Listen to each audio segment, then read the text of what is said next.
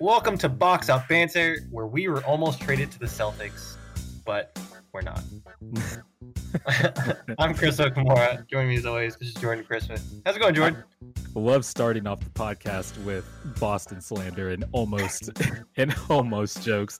Oh, it's what is it? What is the phrase? Groundhog Day every year. And Danny Ainge is just close to it's just so close to getting that prized trade, that prized player, and just falls short. But he was in the sweepstakes. He just wants you to know. Yeah, he just wants you to know that he was in the race. Yeah, he was almost in the race to acquire this podcast, like Chris said, but talks fell through. We went in a different direction. Yeah. Speaking of trades, before we get into because I know you got a question you want to ask. I do. I have a fun question. I have to say for the listener, you'll know in the future I am a huge 49er fan, and so speaking of trades, we made a big trade this weekend. It is basically the trade that's signaling we're ready to draft the franchise guy, the franchise quarterback. This is one of those as a fan. I'm just saying this now for the podcast. As a fan of the 49ers, third generation Niner fan, been going to games since I was 8 years old. My grandpa was a season ticket holder. There's a whole deal about that. But the Niners are very big in my family. And for the first time in my life, this is like one of those fork in the road franchise moments where we traded literally a lot of capital to move up in a very quarterback heavy draft class. And let me just say, I have watched like 1.5 games of Mac Jones, but I swear to God, if we draft Mac Jones, I will throw up. So, I mean, that is just my early draft take now. In reality, you're getting Zach Wilson, Trey Lance, or Justin Fields. It's looking like Lance and Fields, unless the Jets really, really just break character for the draft. But I want Fields. Lance would be fine too, but both of those guys fit the mold of athletic, modern quarterback that played in a Shanahan similar style offense. Right. Mac Jones just seems like a Matt Ryan 2.0, which is a very good player, by the way, a very good player, but not the athleticism required, and also just doesn't. We just need a more pop. And every time I watch Mac Jones highlights compared to Justin Fields highlights, I'm just like, can we please take Fields?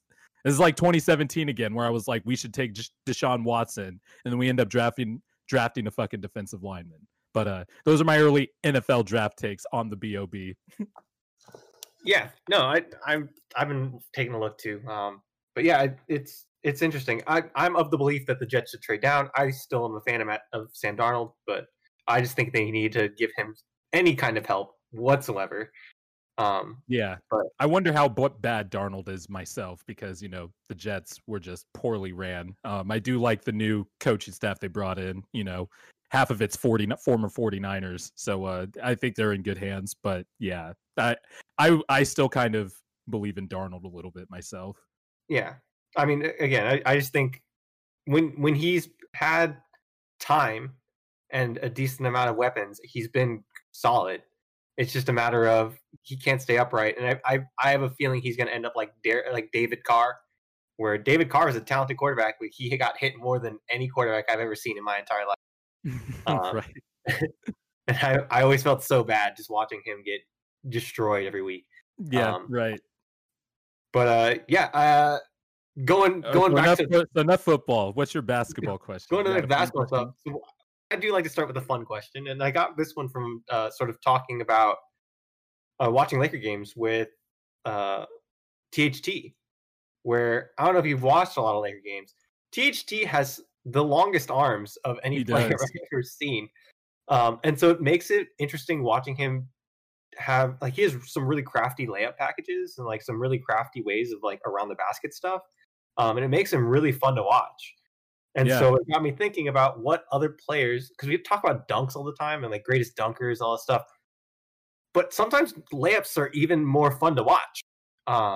And so favorite guys, layup packages that you like, guys that stand out to you. Kyrie came to mind right away of a guy that I just love to practice around the basket. I would say Kyrie's right there. Steph comes up right away too. Steph comes to mind, although he doesn't attack the rim as much as those other guys do. The other guys I'm about to mention, so like Kyrie, I think Allen Iverson has a pretty underrated layup package, even though mostly we think of him as, this little cannonball that gets fouled all the time and, was powering through three people. He had a pretty finesse layup game, even though he was also a fiercely athletic point guard. I also think Derrick Rose was another one. Yeah, early Derrick Rose. I remember I was watching a Bulls Heat game. I think it was on ABC. It was when Mike Tirico was calling it, and I still go back on YouTube and I watch the highlights. But this was like the year after Derrick Rose won the MVP before he tore his ACL. It was like the season after. He was taking his game to another level, and the Bulls were playing the Heat, and Derrick Rose, was on a fast break, took the ball in transition against prime LeBron and Dwayne Wade. Both jumped up contesting the shot, and Derrick Rose contorted his body in such a way that he was under the rim and stretched his arm back out towards the rim and put some English on it and finished right through LeBron and Wade. And it was some of the most insane stuff I've ever seen. I also think early Dwayne Wade was also another one of my prime Dwayne Wade before all the injuries, after Shaq. The time between Shaq and between LeBron for the injuries, that D Wade was so special. Yeah. That version of D Wade was insane. I also think even early Dwayne Wade, even with Shaq, I remember the playoff runs they'd have, and obviously he had acrobatic finishes, and then the one in the Eastern Conference Finals against the Pistons, I remember he flipped over Ben Wallace or Rip Hamilton, but he was basically flat on his back and did an acrobatic and won. It was a big moment in the game too. Those are probably the three I'm sure I'm missing plenty of others, but if you're talking about on the spot, I think of Allen Iverson, of course, Kyrie, and probably early Derrick Rose. Yeah, so just thinking about it, I was you're saying, the obvious ones come out. Dr. J comes to mind right away. Even though he's a dunker, he has some beautiful layups. Oh yeah. Even Jordan had some great ones. George Gervin. My favorite Jordan one is the one against the Nets where he flew through four people in the air. Yeah. George has some beautiful ones. But the one that kind of stuck out to me where I watched it, and something that you don't think about when you watch him, it's Zion. Zion has some crafty stuff around the basket. Even though he's powering through, he has some finesse. And he always goes back to his left hand. That's the other thing. But the thing is, it's the way that he goes to his left hand. Yeah. Where the ways that he gets there are the angles that he finishes with too, where he takes off from. Yeah. And you don't think that a guy of that size should be able to contort in the way that he does. Mm-hmm. And he does, and it's really fun to watch. It's just the fact that he's just really huge and absurdly athletic. He can take off at certain spots too, where other guys just wouldn't think of taking off, and he can do his swoop in for a layup through the air. It's wild. Yeah, absolutely. But yeah, I fell down this rabbit hole earlier this week of just watching layups.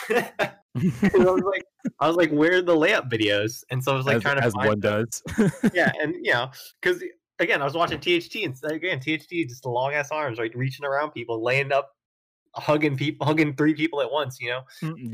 And you're just man, I guess to me these are a lot of these are more skillful than the dunks.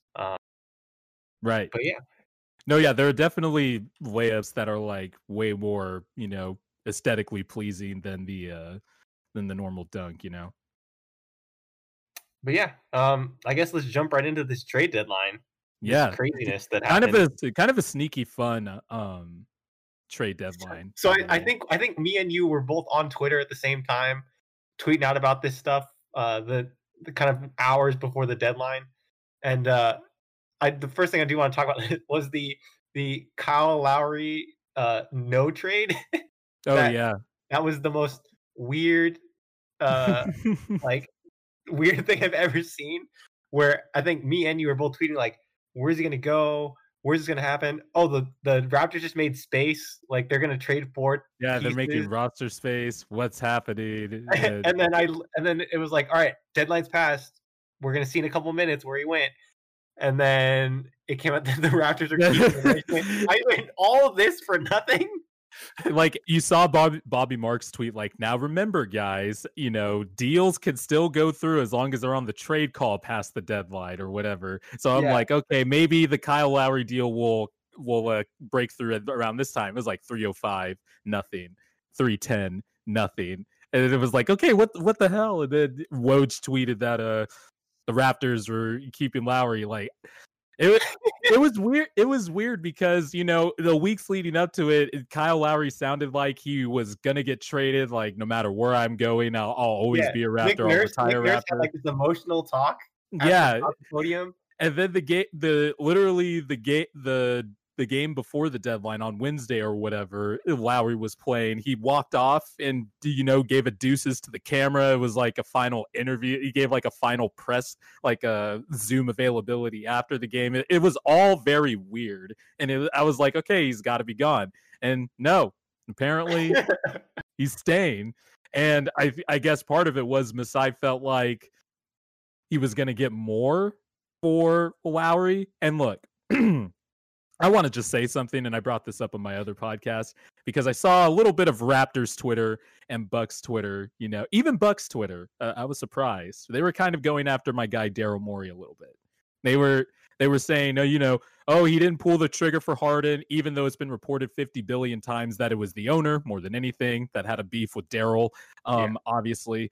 And then, he needs to, step it up if he wants to pay for Lowry. Look, I think Lowry would have made the Sixers, a contender in the same tier as Brooklyn for this year. But I think somebody put it succinctly on Twitter. Basically, the Sixers have the best record in the Eastern Conference still, by the way, without Joel Embiid, a top 3 MVP candidate, which they have. They have an MVP candidate, the best record in the East, and the possible Defensive Player of the Year in Ben Simmons. And we need to start acting like it. Maybe they didn't need to make a deal. Maybe they felt like, hey, I think there's merit to saying, hey, let's roll with this squad and not over, and Lowry, the overpay probably would have been worth it this year if you won a championship. But would it be worth it in the long run for a rental who wants a contract extension after that? For a 35-year-old point guard who, yes, has been really productive still and still a really great player, but takes a lot of punishment, is, the way he's built, will that last? I kind of don't blame the Sixers for not going for him, or the Lakers. They just asked for a lot. And I think like it was a thing where from a Lakers perspective, they're asking for 2 starters and our best young asset, which for a point guard as old as Lowry in his last year, I don't think that's worth it, considering that we have Schroeder, who I don't think is a huge downgrade, or even I think that's a pretty lateral move, and they're also on a 1-year contract. Wait, from Lowry to Schroeder?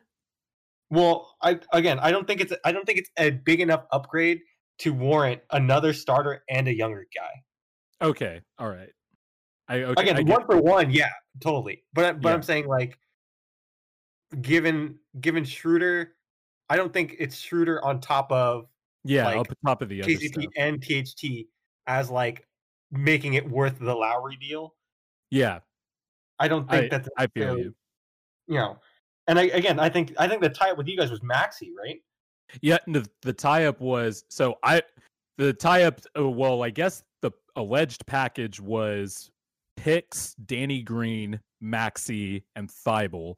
I would have been fine with Maxey. I would have had to grit my teeth with Danny Green, but I would have been fine with it because he was an expiring. And I would have been fine with giving. Have you fallen in love with Danny Green? It's not that I never was falling in love with Danny. or it wasn't a matter of love or not love. It's just sometimes in a game when he decides for some reason that he could dribble past a closeout and take a bullshit floater in crunch time, I get mad. But he's been great for us all year. I will fully admit that, and he has hit big shots for us. He hit a big shot against the Lakers. Oh yeah, well, it's not just the Lakers. He's hit big shots for us in other games. So you know, I love everything about Danny Green. Like, but just the ill-timed decisions, even though they piss me off. But I would have been fine giving up Maxey, Green, and a few draft picks for Kyle Lowry. But then it got to Maxey, and then it got to other stuff too, and it just there's just merit with keeping your team together. Also, the Lakers really didn't need Lowry either, considering that even if you guys fall to the 6 or the dreaded play-in game, you guys should have LeBron and Anthony Davis. And if they are, in Anthony Davis's case, if he's 80, it'll depend if he's 85, 90, 95%. It depends on the percentage, but if they're both there, you guys are the favorites anyway. And then who was the other team? Miami was in the running too. Hero was the tie-up there because they wanted Hero Robinson. Was the tie-up. Yeah. Yeah, Robinson and Hero, but they were willing to give up Robinson, not Hero.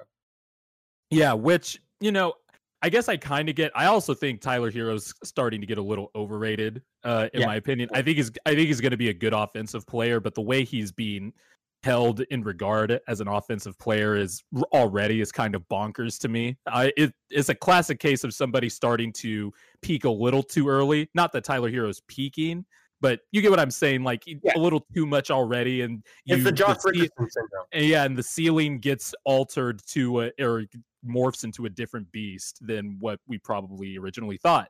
But we talked about last week with Josh Richardson. It's the same thing. Yeah, and so I don't blame the Heat at all.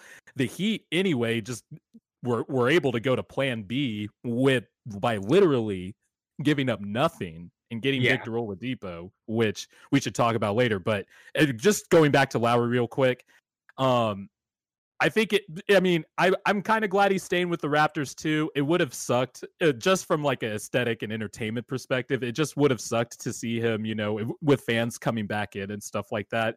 It wouldn't have been right for Lowry to just, you know, be sent off like that with not in front of the Raptor fans. He's the greatest Raptor in franchise history, obviously. Yeah, I just don't think I think teams were. It was one of those things where I would have understood it if a team did it, but I also don't think it wasn't as horrible as people make it out to be, that teams also just decided to stand pat because they like their team, which is reasonable. Again, well, Lakers Twitter has been ablaze, of course, because we have the most reactionary fan base ever. Yep. And so, you know, calling for Vogel's job, saying THT Get in line. is trash, saying THT is trash, and I don't know why we kept him, and he's a bum.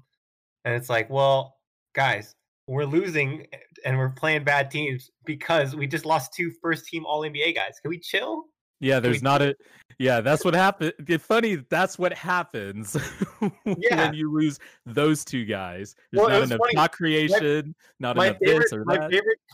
My favorite comment, and I see it everywhere, is, oh, what happened to the Lakers' great depth? Why can't we carry through this stretch? And I was like, bro, great depth only helps you when you don't lose both of your superstars at the same time. So where's that depth? You can't cover the hole that's left by LeBron fucking James. Anthony fucking Davis. Oh no, wait, where's that vaunted depth you guys had? So stupid, man. Yeah, it's amazing when you get to, like, obviously we're in different circles where you know, the people that we're following and interacting with are a little different. But when you dive into like the casual NBA fan waters, it's a scary place, man. Yeah. It's true. And I hate, you know, doing the whole casual thing because I think we could all benefit from, you know, spreading knowledge and, absolutely. Even talk. But like, there's just sometimes you're just like, all right, dude. Like, and I feel like if this podcast was hosted by, but just real quickly, if this podcast was co-hosted by a Bucks fan and a Kings fan, I feel like they'd be saying like, we have the worst NBA Twitter fan bases ever. This is true. I feel like every fan base has the worst Twitter. There are some that are bad though, like Utah, for example. I think they are the worst, actually, now that I think about it. But anyway. But yeah, I think it's funny just to, like, this I commented on something, this happened months ago, where I commented on something that you posted, and then a guy came after me, and I was like, you don't know what you completely misread my statement. Oh yeah, that was your stuff about Ben Simmons, right? Yeah, yeah, basically, I remember. I think this. you Yeah, said something.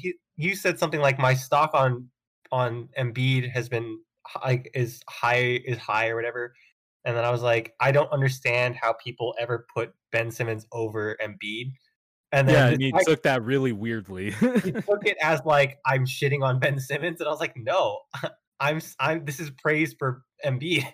Yeah, like no, like this. Yeah, because I remember early, like before the season started, there was a few people that I followed that I very much respect their basketball acumen that suggested that maybe Embiid should be thrown into the Harden trade instead of Simmons, and I'm Yes, just like, wait, what? yeah. Oh, Like, that's what it I was. don't that That was that. that was So it. yeah, that was it. I was mainly talking about that, and you replied to me, and you were just like, yeah, like what the fuck, basically.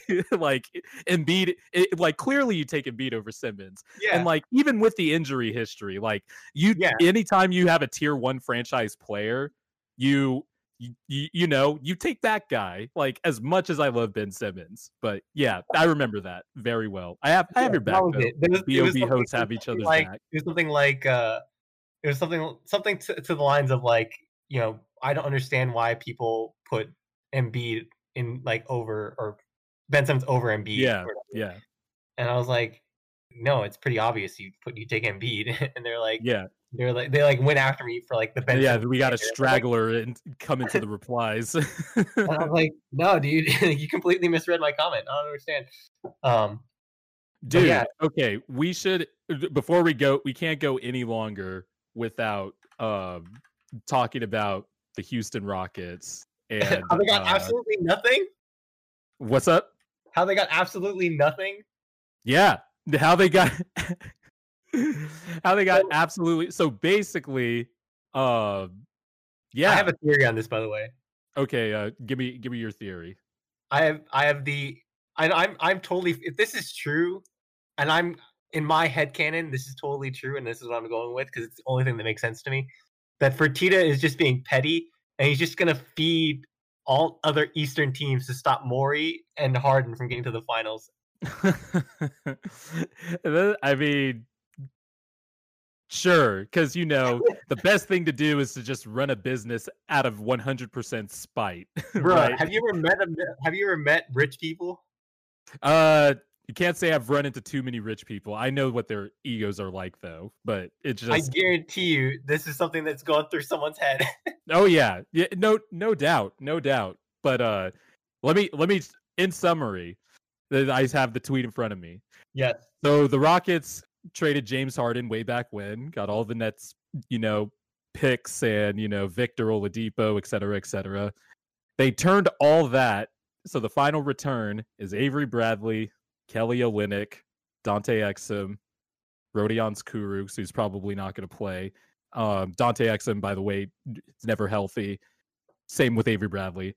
And then, of course, all the late first-round picks and swaps from the Nets and the other teams in that 4-team deal is absolute shit. Is basically what I'm trying to say here. This is one of the worst returns I have ever seen for a superstar in our lifetimes. I'm almost 30, so this is definitely the worst for me. I'm so confused as to like what, because before the season even started, when these were talks, I was like, dude, I would take Karis LeVert, Jarrett Allen, and Spencer Dinwiddie over any other like package over the Ben Simmons one. I would take that package, and they did. But then they flipped Jarrett Allen and Karis LeVert. No, they had the chance to get Karis LeVert to Jarrett Allen, but then the Cavs swooped in for the 4-team trade. Yeah, and they didn't. So like remember they had the chance to, and then they decided no, we want Oladipo instead. And then I was like, I don't like it, but like, okay, I guess I understand. Oladipo has not been good this year. No, and then they flip him for garbage, and I'm like, why? You could have just had Karis LeVert and Jarrett Allen, who, by the way, is playing really, really well. Yeah. By the way, I remember I disagreed with you. I would have just taken Ben Simmons. They could have had Jarrett Allen and Karis LeVert. Let's just start there. They could have had that, and that would have been fine. They could have also just flipped them. They were movable assets. even if you didn't want to pay Jared Allen, you could at least flip him at the deadline. Say you flip him later to the Cavs, since you know that the Cavs have interest in Jared Allen at that point, right? And then you could flip Karis LeVert even. They could have had Ben Simmons too, which is a blue chip top 15 player. And they could have just... If you're going to trade him later, you could have just had him instead of Victor Oladipo. Yeah. But no, because Tillman Fertitta wanted to run his franchise out of spite, and I don't know how much blame I put on GM Raphael Stone. I have to give him some blame for this too, because this is the James Harden trade. But they could have just had Ben Simmons, or they just could have had Karis LeVert and Jared Allen, but now they just get absolutely nothing. I also think, sadly enough, I think this might have been one of the few offers the Rockets got for Oladipo. Because remember, I don't know if you remember the line of reporting leading up to the trade deadline, but Woj was saying like the Rockets are in constant talks. Hey guys, it seemed like the Rockets were just saying, hey guys, look, we're trading Victor Oladipo. Look at the talks we're having. Yeah. Early first round pick, and it just sounded like the Rockets were the ones, like trying to get someone to bite. Yeah, trying to get someone to bite, and it was just like, I don't think Oladipo is getting that much attraction right now, because he's been hurt. He's been terrible this year. He's 28. He's going to be an unrestricted free agent. I think the Rockets even offered him that extension. I think they knew they were going to trade Victor Oladipo, and they were both going to say no, but that was just to show face. So they offered him the extension. Oladipo turned it down. There just wasn't that much for Victor Oladipo, and conversely, that's all the Rockets could get, but that doesn't matter. They should have seen that coming, and also they could have just taken Karis LeVert or Jared Allen or Ben Simmons. It's terrible, man. And then it gets into the thing too of the Rockets just felt like they're on NBA Tinder, just swiping right on everything, just hoping they get a match, right? Yeah, it's It's so weird to look at. I know it's a weird analogy. No, I got it. I followed you. And it's so weird to see how low they sold. Yeah. Because at a certain point, you'd have to think because it's the same thing with the Raptors, where they were like, okay, we didn't hit what we wanted for Kyle Lowry. Cool, we can wait and then maybe do a sign and trade at the end of the year. Yeah. Where you can still do a sign and trade with Victor Oladipo if you keep him, and that might have paid off more. Mm-hmm. You could have. Well, it also depends, because the Rockets were on just a spectacular losing streak, and I mean spectacular in the opposite way. I guess it was a spectacle, the way they were playing. I wonder if Oladipo would have been fine with staying past the trade deadline, or if he would have performed, But yeah, that could have been a better option for the Rockets. That also, just at the time, everybody was saying look, you have two great packages, right? At least at the very least, no matter which one you would take, you have two packages in front of you. You could take the Nets package with LeVert and Allen and all these boatloads of picks, whatever. Or you could have had Ben Simmons, player X, and a few picks, and Ben Simmons being the blue chip guy out of everything. And they chose door C, which is nothing, which is crazy. It's crazy to me. Yeah, it was so weird. On the other end, a team that did get pretty good value, I do want to talk about the Magic, because that's kind of the next talking point. Yeah, the Magic. Big sellers at the trade deadline. Huge sellers, fire sale. Did you see Terrence Ross's Twitter feed, by the way? I saw some of the tweets, but I've already forgot what he was. Said. My favorite thing of the day. As the trades were coming through, he was just doing the shock gifs and the he was doing the office gifs of the oh my god, it's happening, and all this stuff, right? And then at the end, when the trade deadline was over, he tweeted out to Captain Phillips, "Hey, look at me, I'm the captain now." Yeah. Oh yeah, I did see that one. That one was. And I was like, dude, funny. These are perfect. These are perfect tweets. Someone needs to hire Terrence Ross to do social media at the end of his career. It's kind of weird how trade rumors have evolved now to the point where it's being talked about on NBA broadcasts now. Players have been reacting to it the last 4 or 5 years. I don't know, ever since I just felt like maybe, obviously, I could be wrong, but like it just felt like whenever Woj was at Yahoo and he started tweeting out draft picks early and stuff like that, I just felt there was like a shift in the force or something like that at that point. That might have been the turning point because like I don't even. For me, it was right after Woj and Shams started like racing to break these, where I was like, oh, they're like competing. It took off, now. Especially after Woj went to ESPN. Yeah, I felt like because then it was like that the GIFs of yes, I say GIFs, I sound it out loud because I don't care about the GIF war and I don't want to get called out on it, so I just say GIF. Photoshopped GIFs of Shams and Woj. With Woj dunking on Shams or something like that. Yeah. I don't know. It's taken like a whole other level though the last like 4 or 5 years. Now people are talking about it during the broadcast, which is like weird because it's also sources say stuff, but they're talking about it on an NBA product, which is all weird to me. But the Magic though they had to be sellers at this point, right? They're in a full complete rebuild now. I think this was the right move. Yeah, so do I. I think they have. Again, we talked about it earlier of like I love their pieces. I loved their team in theory. Yeah. A lot of tall guys who can't shoot. Yeah, that's how Magic fans would describe them. It just came down to we don't have the to me one of their most interesting pieces is Jonathan Isaac, and he's hurt, and so I think the Magic came into the year thinking like we're gonna be pretty good, and in all honesty, they should have been. And when you look at their roster, there's no reason. I think at least a playoff team. Their offenses always stink though because they're but like there's no reason when you look at their roster that you think they're one of the worst teams in the NBA. Oh yeah, agreed. They had a bunch of injuries this year. Yeah, there's no reason when you look at their roster you go, wow, this team's horrible. You go, this team's good. Like they have players. They have players, which is why which is why they were I thought they were a preeminent selling team or a team that looked to be. I was surprised I was surprised they traded Vooch, honestly, because it sounded like Vooch was just going to stay in Orlando. And even when people say like, well, why would Vooch want to stay in Orlando? State free taxes. You're the guy of an NBA franchise. Not a lot of people get to say that. And you're basically you're the number one guy on an NBA team living in Florida with a lot of money. So it's not like the situation was that bad, but I didn't think they would trade Vooch, and they did. And I think they got probably the 100% value out of him that they could. Yeah. I think this was the perfect time to sell off on Vooch. I like the trade for Chicago, but obviously with Orlando trading away Fournier, finally Eric Gordon after like 4 years of what it seemed like he was in trade rumors, and then Vooch, the Magic are just all in on a rebuild. Get time for Mo Bamba. Hopefully Isaac can heal up. The Magic fans can enjoy, more Chuma Okeke, who has been surprising people. Who has been surprising people with his minutes.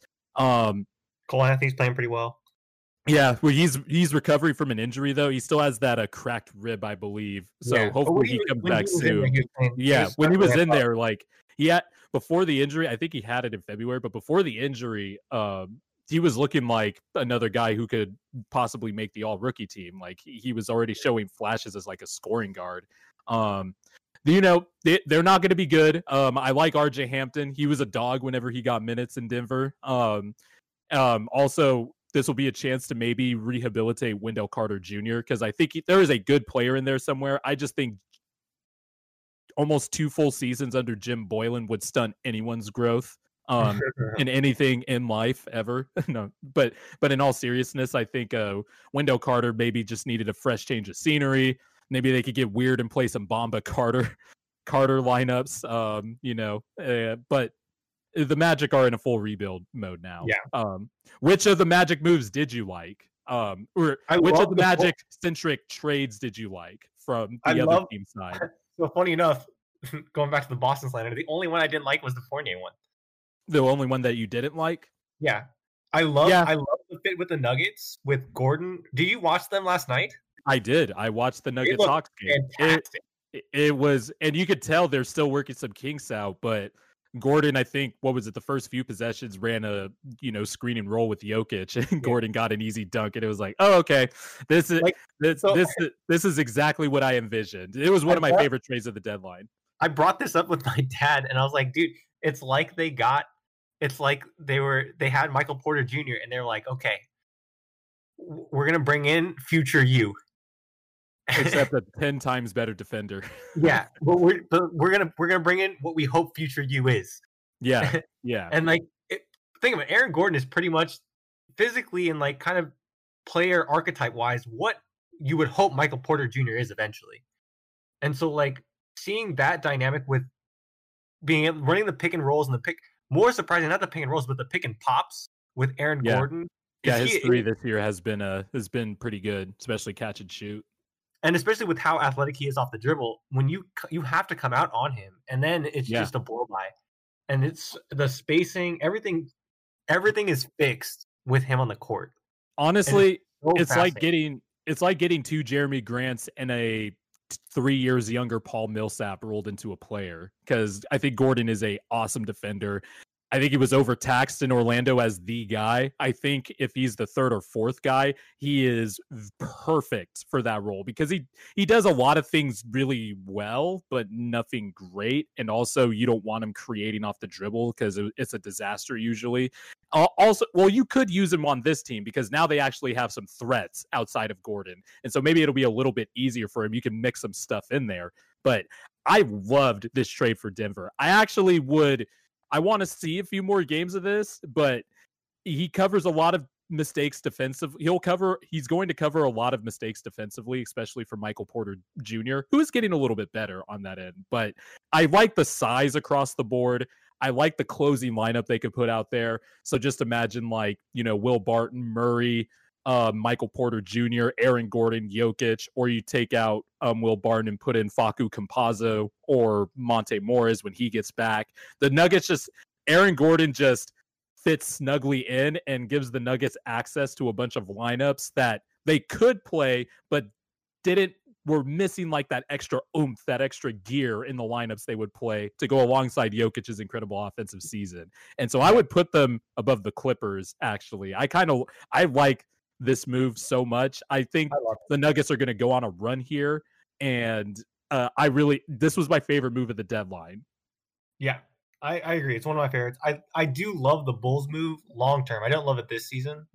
Yeah, same. I like this deal too, just long term. Just having LaVine and definitely together. Yeah, but I would have loved it even more if they had gotten Lonzo too. That was the rumor, because to me the Lonzo, LaVine, Vooch core is so fascinating to me. But then you have 3 SoCal college guys in the same team. But no, they have 3 final Elite 8 teams. By the way, we gotta talk tournament too. We'll talk about the tournament later. I gotta talk some shit. So then okay.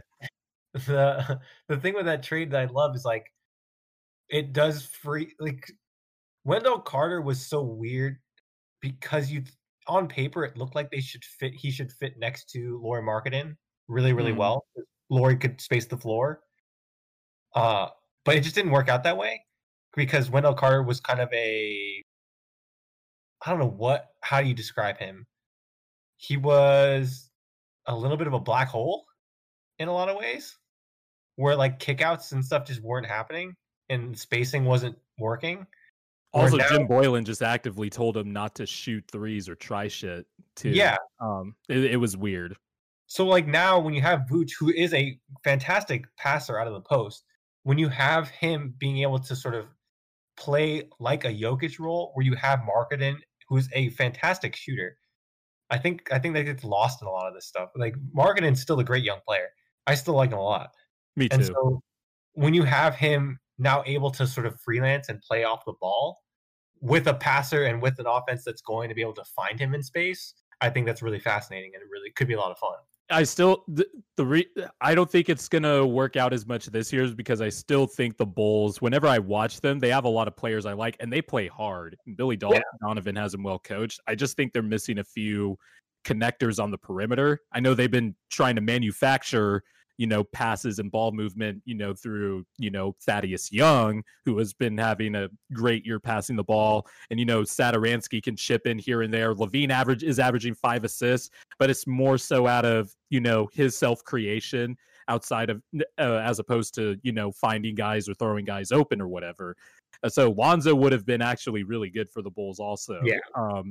But also, I do like that the Bulls just have 2 all-stars now that are really good offensive players, because the 2-man game between those two it's just going to be nasty. I was watching the Bulls Spurs game over the weekend to see how it would look, and it did not turn out well. Basically, halfway through the first quarter is when the game just went bad for the Bulls. It was a bad blowout, so I didn't really get a good gauge to have some first impressions on it. But there is some stuff you see. There was some stuff they did like in the first quarter where you're just like, okay, like a lot of like some of these plays will make a lot of sense. Like throw the ball into Vooch and have cutters come off of him, dribble handoff with Zach LaVine. Like it's gonna. I can't wait to see the explored offensive creativity between these two players. Yeah, definitely. And I think the thing that I think went a little underrated. I love that they got Tice as a backup center. Mm-hmm. I actually really enjoy him as a backup center. I don't like him so much as a starter, but I think he's a top backup center. Yeah, he's a rotation big for sure. Like he does a lot of little things that, helps a team. Okay. I'm thinking of someone else, and I want who else am I thinking of here? That that was the same kind of player from a couple years ago. That you would think is like not a great starter, but he's someone that's like, man, if I can have him as a rotation guy, play for the Wizards. Mo Wagner. No. No. Who? I forget his name. He played for the Wizards. He played for the Magic. He played with Dwight a lot. They ran twin towers with him and Dwight for a long time. He's European. Oh boy. You know what I'm talking about? This is great podcasting. I'm blanking. His nose is gigantic. Oh, I know who it is. I remember his name. You got it? Or you want me to tell you? You tell me. It's a Marcin Gortat. Oh my god. Yeah, wow. How did I forget that? Dude, Damn. He's the kind of player to me where it's like, man, I don't like him as my starter, but I love him as my backup. He was a starter for some Wizards playoff teams for a long time, and it was like, he's decent, but like you could always upgrade that position. Yeah, he's a solid center, but like to me, if you can have him as a rotation like 6th, 7th guy, backup center, I think he's great. Yeah, so it's got you think of Tyson. I'd agree with that. Yeah, Tyson would be in that same mold. Although I would say, I have him in that like Birdman role too. Of like, dude, just the guy comes off the bench, high energy, good defense. Yeah, catch and finish around the hoop. Yep. That's exactly Tice is going to shoot the occasional 3, but yeah, I like that. I like that pickup for the Bulls. I also like that the Nuggets got JaVale McGee. By the way, kind of needed a vertical space, not vertical, rim protector to back up Jokic too. Circle for JaVale. Yeah, I know. He was on some good. He was on that 56 win Nugget team, that 57 win Nugget team, back in 2012, 2013. The mellow trade pieces. I think Wilson Chandler was their best player. Who? Wilson Chandler? No, Andre Iguodala was their best player. Oh, that's right. Yeah, he was their best defender, best playmaker, best everything. Andre Iguodala is so underrated. I just remember. I remember loving Sixers Andre Iguodala. Everyone talks about Warriors Andre Iguodala. No, Sixers Andre Iguodala. Sixers Andre Iguodala was amazing. He just miscast as a first option. Yeah. But yeah, I love that trade a lot. And I think a lot of people the Vooch trade kind of overshadowed that, and it should. It's a more important trade, but I think the Tice trade kind of rounds out their roster a lot more. Mm-hmm.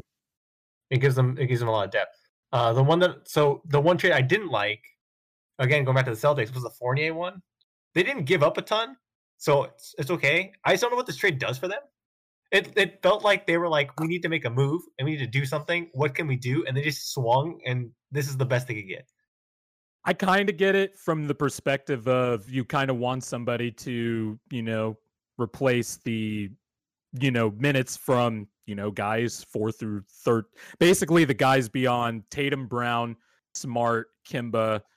You want to, get more assurance and production from the rest of the guard positions. I imagine Fournier is going to come off the bench.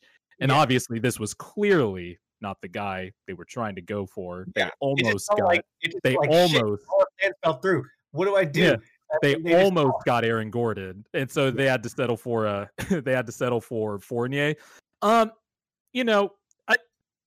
guess I kind of get it. I guess maybe I'm not. I guess I don't dislike the deal as much as you do. I guess I don't like it. I just think like it's pretty underwhelming. Yeah, it is underwhelming. I do think it kind of helps though, because I don't think it helps them with their real problem, which is, they need to get some more ball movement going. Smart is their best passer, but you saw when Smart was out, Tatum and Brown, they can create, but it's more like watch me cook with the rock and then, dish it out, as opposed to, moving the ball around the perimeter and stuff, which is, why Smart is also really important to that team, not just defensively. But it just felt like shit. We need to make something happen. Let's just do this. Yeah, exactly. Like, oh well, we're gonna get into this a little later with the Rondo trade. I felt like that was sort of the same idea. I have thoughts on that one, but it's sort of the same thing where it's like, man, this is an upgrade and it helps, but like I don't think this gets to the real issue here. I don't feel like this fixes anything. I think it just makes you a little better at what you're already doing. Yeah, that's exactly how I feel about it. I still think they're pretty, I guess, soft, for lack of a better term, defensively also. And then they gave up, Robert Williams has been incredible this year, by the way. Like, he's really taken a leap as a third-year player, and he's become a really good passer too. So that's probably why they gave up Tice, although Tristan Thompson's been bad this year. They did pick up Mo Wagner, who is going to lower that defensive quota. Yeah, but actually Mo Wagner,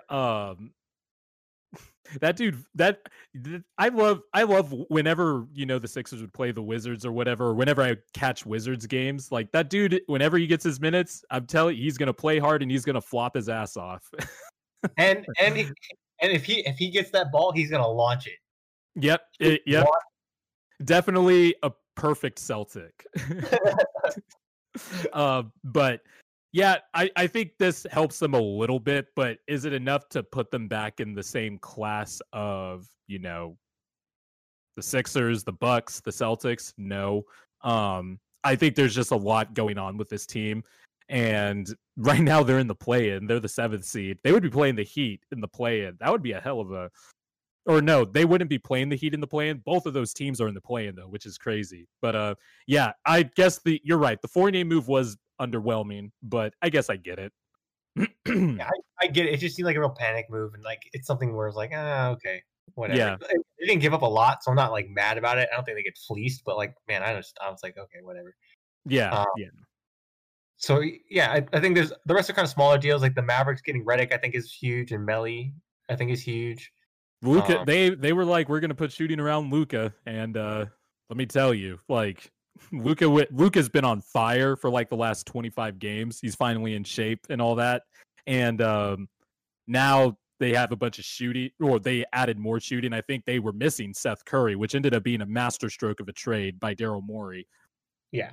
But JJ Redick provides some of that historic 3-point shooting along with the ball movement. Like Redick brings, gravity in a different way than Seth did. JJ just moves all over the floor. Nico Melli is also was a really good shooter whenever he got minutes with the Pelicans. So I like that move. I want to talk about my team's the George Hill trade. The George Hill trade. So I think this was a perfect pivot for the Sixers to once they got out of the Lowry sweepstakes. I know George Hill isn't somebody that's like going to throw off the balance of the Eastern Conference or whatever, but I think sometimes, and correct me if I'm wrong here in my assessment that I'm about to give, but I think sometimes when a player like George Hill gives a team like the Sixers the ability to run lineups that they have been running, but not as optimal, not as player fitting. With George Hill, gives the Sixers a little bit more. They could run the lineups a little bit better. You could put 2 guards out there instead of like Seth Curry and Danny Green as a small lineup, quote unquote.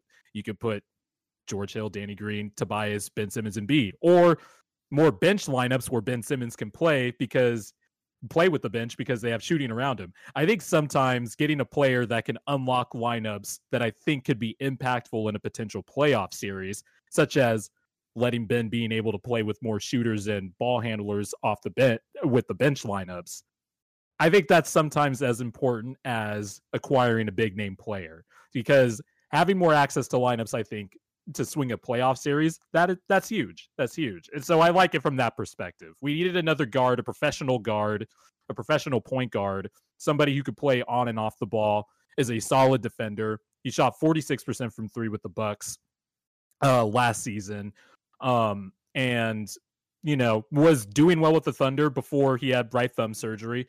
But I like this pickup for the Sixers, and I think getting the lineups more access to lineup versatility, or to run lineups more smoothly, I think was just as important in this deal. Yeah, completely agree. I think for teams in sort of the leaders spots and like the teams up top, I think it's all about the lineup versatility. It's why I love the Aaron Gordon trade so much. It gives them so much different versatility in the lineups. I think even the Lakers picking up Drummond, I think gives them a lot more versatility. That's why I'm so weirded out by this Rondo pickup by the Clippers. I think it's smart. I think it's something that they do need of like a creator, and something that we brought up a couple of times. But it still doesn't solve their problem giving them someone that can get easy baskets at the rim. Yeah. Like you're still having this issue where now he what's up? I said it's alarming how much they shoot jumpers now. Yeah. And it's fascinating because they do have a really good offensive rating. I think they're second in the league in offensive rating, but their fourth quarter rating is absolutely terrible. And it's because they're taking these jumpers all game. And eventually they're going to drop off, or their leg is going to give out, and Kawhi doesn't look the same in the fourth quarter.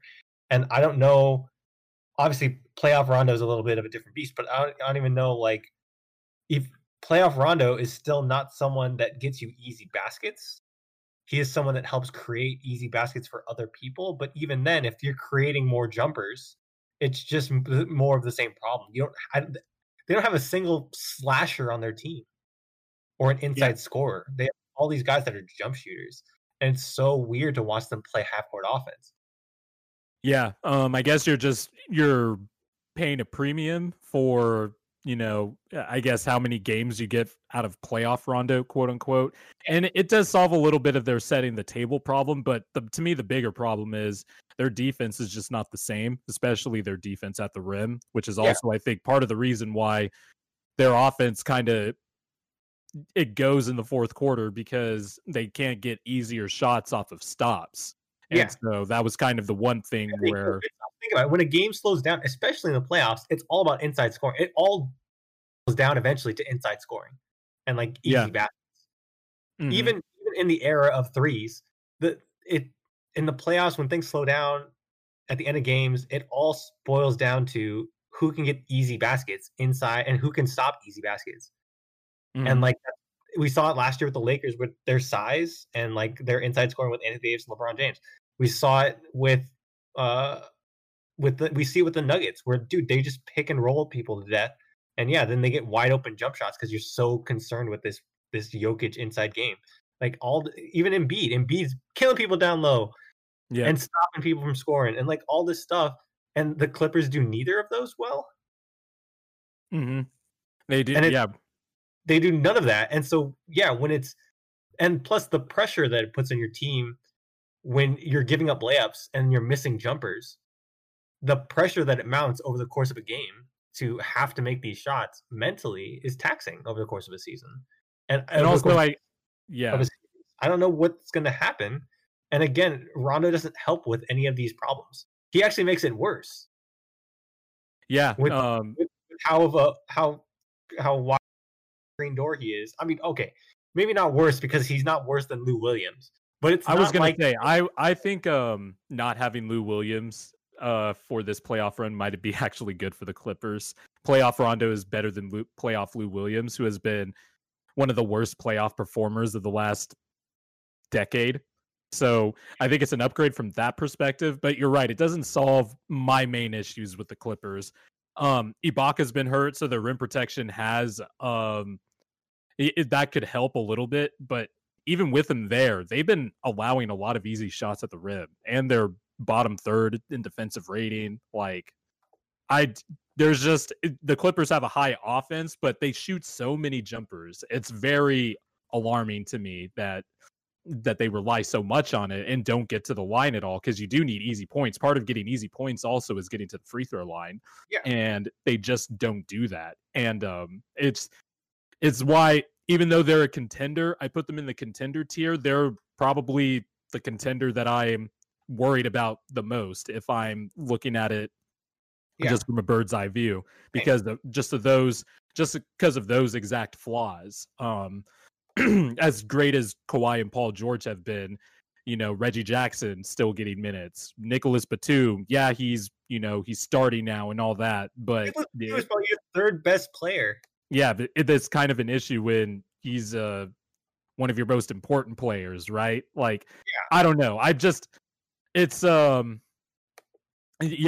definitely the contender I'm worried about the most. Like I said, I would with the Nuggets move, I would put them over the Clippers if I were to do my tier list. Again, I might put them over the Suns, or at pace with the Suns. If this continues to go the way that we saw yesterday, I'm not there yet. I'm not ready to put them over the Suns or the Jazz just yet. I want to see a few weeks of this, but I mean, it wouldn't surprise me if by the end of it, I just need to see a few weeks of this Gordon thing first before I put them over the. No, I'm just saying, like, if they start this hot and they continue to go, I don't see any reason why I wouldn't have them high. If later down the line. Yeah, exactly. Like, this is I'm not disagreeing with you, by the way. I think that is very reasonable to move Denver up the contender ladder now. I think I had them in the dark horse tier, kind of like waiting in the next tier, and now I think the Nuggets are this. I think this was the player the Nuggets needed. I really I know we're going back to this move, but that was probably my favorite move. It was a really good pickup for them. I didn't think they were gonna get Gordon either, so it was just like, whoa, okay, like now we're cooking with something here. Because I really like that move for the Nuggets. Also, Bo's hitting step back threes now. Yeah, I know that crossover step back was wild. I was like, Jesus, like a lot of people are doing that now. Like, I can't wait to after the tournament's over and stuff. I've missed a lot of the Sweet 16 this weekend. But I want to, once the season's over and I start diving into prospects, the college season's over and I start diving into prospects a little bit, I can't wait to watch Evan Mobley, more Evan Mobley film, because did you see his dunk yesterday? Yeah, I saw quite a few moves from Mr. Mobley yesterday, and the handle, the passing, and the defense. That combination alone is like, lottery pick, lottery pick automatically. Yeah, a lot of people you had him too, you said? Yeah, I have him too. Oh yeah, obviously behind Cade Cunningham, which is probably everybody's top 2 right now. I also like Jalen Suggs. I'm just gonna put that out there. Like, well, it's not like I'm groundbreaking or anything like that, but I think I'm lower on most people on both Jalen's. On who was the other Jalen again? Green. Yeah, Jalen Green. That's who it was. Yeah.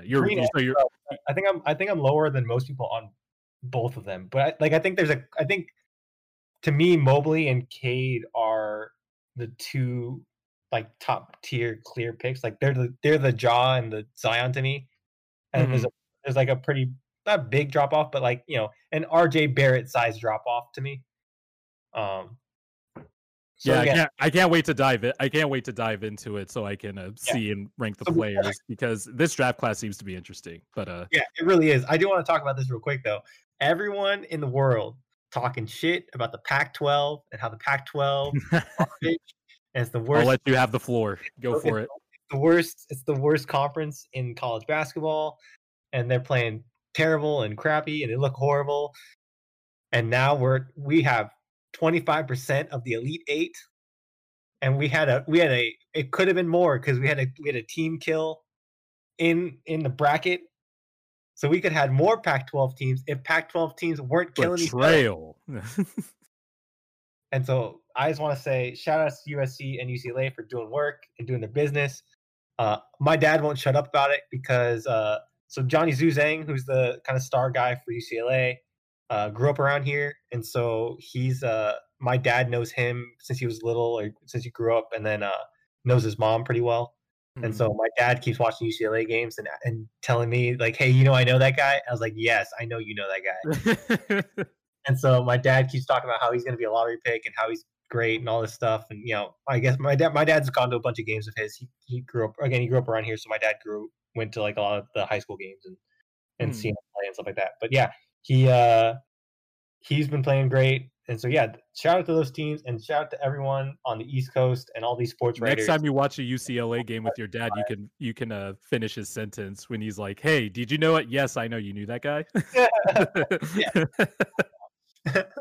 And so yeah, yeah, a lot of UCLA popping off. I feel it. You guys are in the Elite Eight. You guys were, a lot of people were doubting you guys as the 11th seed too, that you could get this far, and pop your collar a little bit. I feel it. Hell yeah! But also watching it, no one's gonna beat Gonzaga. Yeah, that is the team, I think, too. Nobody, I think they are the odds-on favorite. Yeah, it's like not even close. Yeah. But shout out UCLA. Yeah. Yeah. Is there any other other straggling trade deadline thoughts? No, I do want to talk buyout because I think that I do want to talk Lakers Nets here because I think these are the two most interesting things that happen. I would just love how the buyout is just a huge topic every year. It's like, oh, that's not fair. The good players, the buyout market, the buyout. A team has not won a championship because of the buyout player. I do think Drummond going to the Lakers. Let me just real quickly before I get your side of it from the Lakers perspective. These people that are just like, oh, the Nets are stacked now. They're stacked now. Blake Griffin looks a tad bit better, but he was washed for the most part in Detroit. LaMarcus Aldridge was washed in San Antonio. We can't act like they're former All-Stars again just because the names are on the roster. Like, I don't know. The buyout market is also a good litmus test of who's actually been watching these players. Also, yeah. I do want to say that I don't think Drummond was washed. Like he's still no. But he was 18-14. He was awful in Cleveland. Well, let me take that back. For the first few weeks in Cleveland, and this is the rub with Andre Drummond. When engaged, there's stuff to like about Andre Drummond, but that's been the problem most of his career. So after a few weeks, he was playing awful, makes awful decisions and stuff like that. Yeah. But he has qualities that LeBron will absolutely bring out of him, and it's a good pickup for the Lakers. Being with a championship contender and with the culture that we have in LA, because again, I've said this a ton of times, but like the Lakers just have so much fun. Like the team just likes each other, and they just have a good time. And like I think in that environment, when you're winning and when you're playing for a championship, I think like it's the first time he's going to be able to do that. It's the first time he's going to have a winning record on a team. And so, I think that's something that's if that doesn't engage him, I don't know what will. Yeah, at this point, like I'd be shocked if Drummond didn't do well with the Lakers. Yeah, I think he's even when unengaged, he played 25 games for the Cavs this year, averaged 17.5 points and 13.5 rebounds. That's a solid center for me for all we need him to do here. His workload isn't going to be huge like it has been the rest of his career, like it was in Detroit or anything like that. So, he's going to have probably the least amount of of responsibility that he's ever had here, and he's going to be playing for a championship. So, you know, there's no reason for him not to succeed or think he's going to succeed. The same thing with LaMarcus Aldridge too. Like I feel like he's going to do really well in Brooklyn. I think that's a really weird fit in Brooklyn because I don't think, again, it goes back to the thing of, man, they're just not going to play any kind of defense. Yeah, I don't know. I don't see where LaMarcus Aldridge is going to get minutes. I'm going to be honest. Yeah, I just don't know, like, what. Like, is he going to I would not play LaMarcus Aldridge over Nick Claxton. I would not. Nick Claxton is a way better player at this point than LaMarcus, or a more important player for the Nets than LaMarcus Aldridge. You know what lineup I'm waiting for, Jordan? You know what I'm waiting for? I'm waiting for the full 5-out lineup where you just give Harden the ball top of the key, and on either side of him you have Aldridge and Blake and Durant and Kyrie just spotting up. Wow. Yeah, this lineup would have been so deadly in 2015. This lineup, and hey, you know what's great about this lineup, Jordan? They don't even run back on defense. They just let you score. Yeah, they let you score. And if they get the ball, they don't even move from their spot. They just Marcus Aldridge is standing right in the same spot. He's not moving a muscle. He'll score on winning and just be like, "Go ahead." Dude, everyone knows the Aldridge spot. It's the right side elbow, and he's gonna chill there. Yep. Catch it, back to the basket, and fade. It'll be either the post up back down fade or the face up game. Mm-hmm. Like the post up that turns into a face up. That's all LaMarcus. Yep. That's LaMarcus Aldridge. And that's been LaMarcus Aldridge for the past decade. That's all he does. And then the Nets will be like, you know what? If Aldridge just has to stand on defense, I don't want to stand on defense. Let's just let him score. Like, I don't know, man. Like, everybody's like, it's just funny that, and there's inevitably going to be bitching on, the internets and all that stuff. But I just don't see how this was some unfair thing. The team was already unfair the team's unfair because they have, Irving and Harden, and Kevin Durant has only played 19 games this year, and they're still this good. Yeah. It's not, the Nets are not gonna like, I saw like the whole, if the Nets don't win the championship this year, they're gonna get it worse than the 2016-17 Warriors. It's like, really? Like, because that Warriors team is like arguably the best team ever. Like, 4 Hall of Famers. Like, LaMarcus Aldridge is washed. Blake Griffin is 70-80% washed. Like, I don't know. We're overreacting, I think. Yeah, I'm not 100% sure sort of how this fit works. And again, defensively, nope. Dude, my dad was asking about this too, and he's like, "What? Why are they signing LaMarcus?" I was like, maybe their plan is to just throw bodies at Embiid and Anthony Davis and hope they tire him out. Like, just throw big bodies at him and hope it works. Just basically like what was it? How teams back in the day used to just keep a third string center on their roster to basically be 6 fouls for Shaq. Yeah, like, just throw him at him like a big man cannon. Like big man cannon. I was like, they're like firing big men at Embiid or Davis, just like boom, like a cannon. Yeah, and then like hopefully you hit him in the right spot, and like he just like slows down a little bit, and you're like, yeah I got some, right? Or like, hey guys, he's breathing heavy now. You can finish him off, right? Yeah, like, yeah, like a shadow of the Colossus boss fight or some shit. Yeah, I mean, you're firing bigs. That was the Pistons plan. They're signing all these bigs. They're just gonna fire them away. Yeah, just fire them away all the way down to the bottom of the NBA.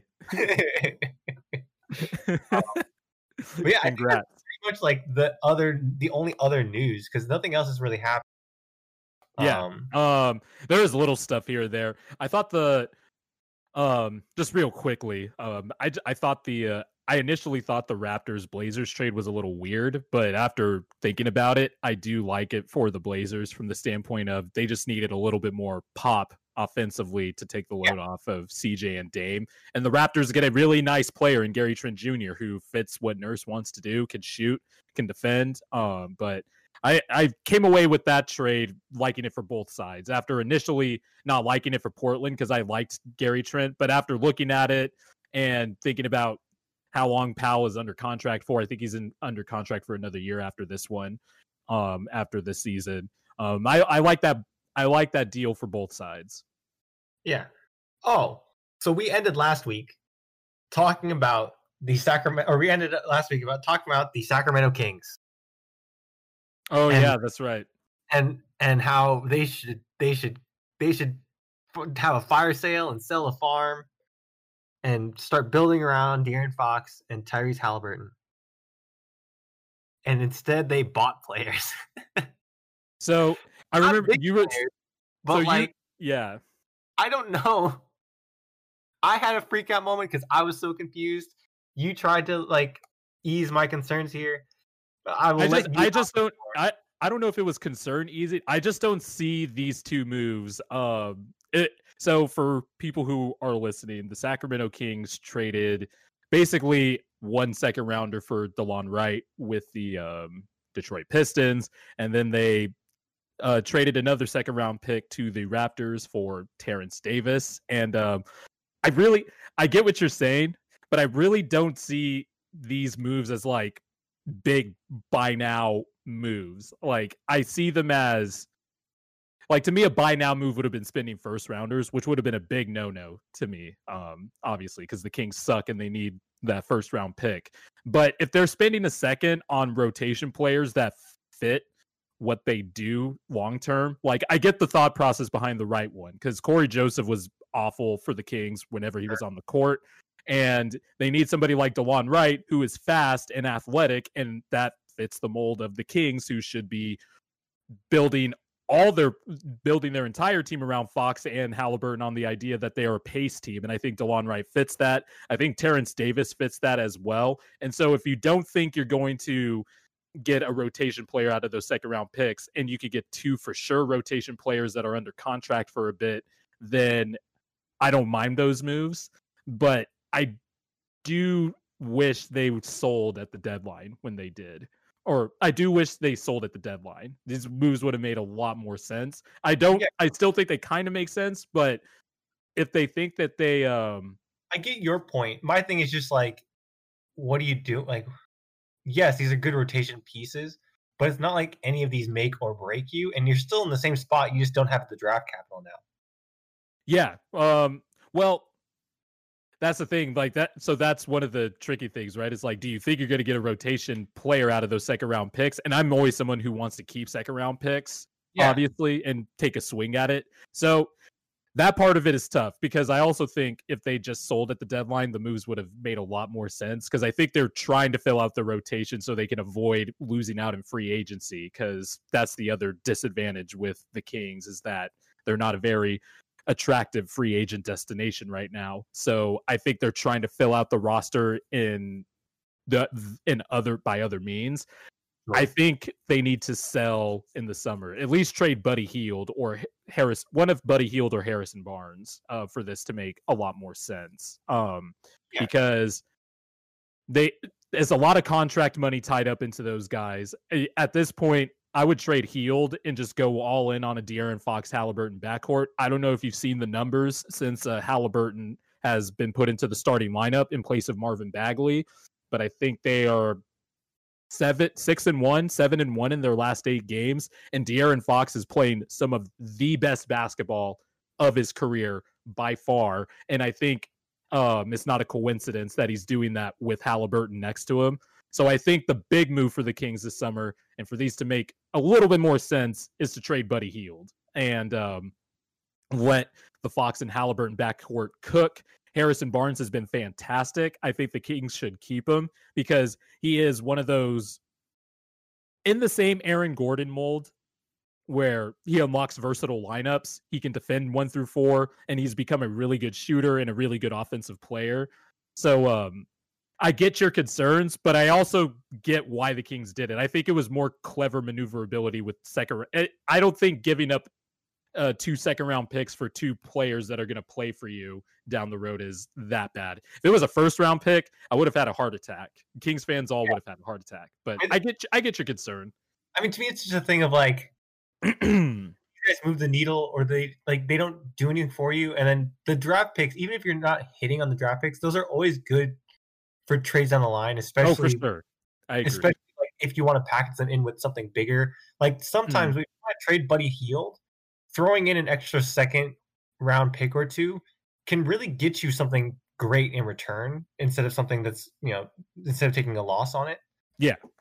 And so, like, to me, all that stuff, especially for a team that is not a destination, that the draft picks are probably one of your more important assets. And so, getting guys that are rotation pieces, again, if this is like the Lakers or the Sixers or a team that, these guys are important pieces that are going to play down the line and like we're going to need in the future, then cool. But you don't know when they're going to be useful for you and when they're gonna matter in the long run. You might not be good for another 5 or 6 years when they're already gone. So my thing is always like, let's get better first and then fill out the pieces later. Where it feels like you're building a house on top of bad foundation. You know what I'm saying? And I was like, just looking at the deals, I was like, cool, I get how these fit, but like your flooring is terrible. Like in one earthquake and this is gonna go to shit. I mean, and to be fair, it already has kind of gone to shit. You're trying to build on top of shit. Like you have 2 pillars left of this building. You're like, let's build the building back up. You're like, I think the 2 quick fixes to this shitty, shaky foundation that you referenced is one, firing Luke Walton, and trading Buddy Hield. I think because I think after that you're cooking with gas, because if you get a coach that actually decides, hey, maybe we should play like the fastest team in the NBA because we have the fastest point guard in the NBA, then you do it. You get that coach, and then you trade Buddy Hield to get more capital and assets, because I think Buddy Hield is a player a lot of teams could use. But yeah, no, I totally get it from your perspective. Like I said, I'm the guy who's like, never trade your second round picks. But for the Kings, maybe they are putting the cart ahead of the horse a little bit, getting some rotation pieces down the. But high picks.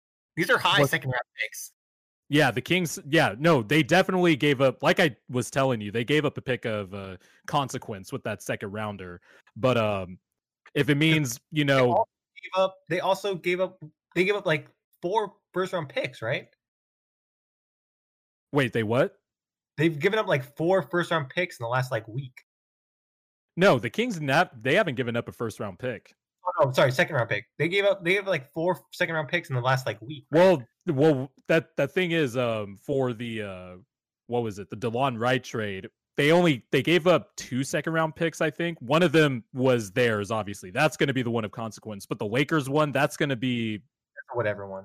Yeah, that's a whatever one. So that's why I was saying, like, it looks like they gave up a lot of second. They might have thrown in another second round pick that was also a high pick that was from a contender. But that was the Terrence Davis one, right? Whose pick was that? Great. This is going to be a great podcasting, but I'm about to look this up right now. They gave that up. They gave up another pick there, and then they did a trade last week with the Clippers, right? And they gave them another one. Okay, so it looks like it was a 3-team trade. So the Kings get Terrence Davis, and then the Raptors get the Memphis and Golden State picks, which would have been middling second round picks, so a little bit more value there. So if you want to, I guess we can him and haggle about the value of those 2 picks. But as far as the DeLon Wright one, they only gave up the Kings second rounder and the Lakers second rounder. The Kings one is the one of big that they gave up. But I don't mind them. I guess I didn't consider these as buy moves as much as you did, I guess that's the only difference. But I get where you're coming from. Yeah, it just seems like buy moves when you're trying to fill out, like when you're trying to make your team better around the edges. Like you don't make things nice around the edges if your center sucks. You know what I mean? Like if your core is not solid. It's like making a chocolate souffle or whatever, and like you're making the outside all pretty and nice, but like when you taste it, you're like, oh, it's trash. Have you made a chocolate souffle before? No, I have not. Okay, neither have I. I was just asking. I had to ask since you made that analogy. No, yeah, the Kings' priorities are resigning Richaun Holmes, who's been fantastic, and trading one of Hield or Barnes this summer. I want to give the Kings front office a little bit more time too, because this is their first year on the job, and maybe these moves have a direct or a correlation down the road when they could be wrong and they're like good next year with a couple moves that they're making. You're like, wow.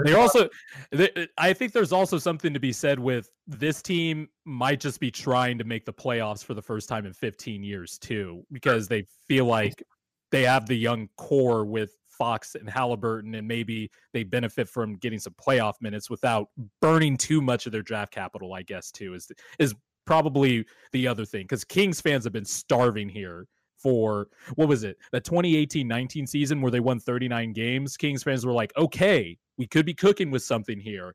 And then it just went to shit last year. Injuries and inconsistent play, except for that January and February. And then, yeah, this year they've just had wild swings, and now they're back up again towards the play-in game. But yeah, maybe they are trying to make the playoffs, but we'll see. Didn't think we'd end the podcast with a 15-minute Sacramento Kings talk, but here we are. Well, they just made moves where I was like, "This is so weird." And yeah, I get it. Yeah, it's in direct contrast in what we ended the show. Well, we ended the show last week with Kings, and we'll end the show this week with Kings. There we go. So this has been your Sacramento Kings segment of the show. Replacing the LaMelo Lonzo segment since LaMelo's out now. They're both out. They're both hurt. Yeah. We're replacing the ball segment with Kings Talk. Weekly Kings Talk. Yeah. All right. Well, thanks guys for watching. Again, if you guys have any comments or feedback, follow us on Twitter, follow us on YouTube and Spotify and all the places. And yes. We'll be happy to take feedback or questions or any topic you guys want us to talk about. Feel free to drop that in. We'd love to have some questions to answer. But otherwise, fresh heat. Yeah, fresh heat. So I'm not asking about your favorite layup packages. I like that question. I do. I do like that question just because it's something that people don't think about though. But yeah, thanks for watching, guys, and we'll see you guys next time. The B.O.B.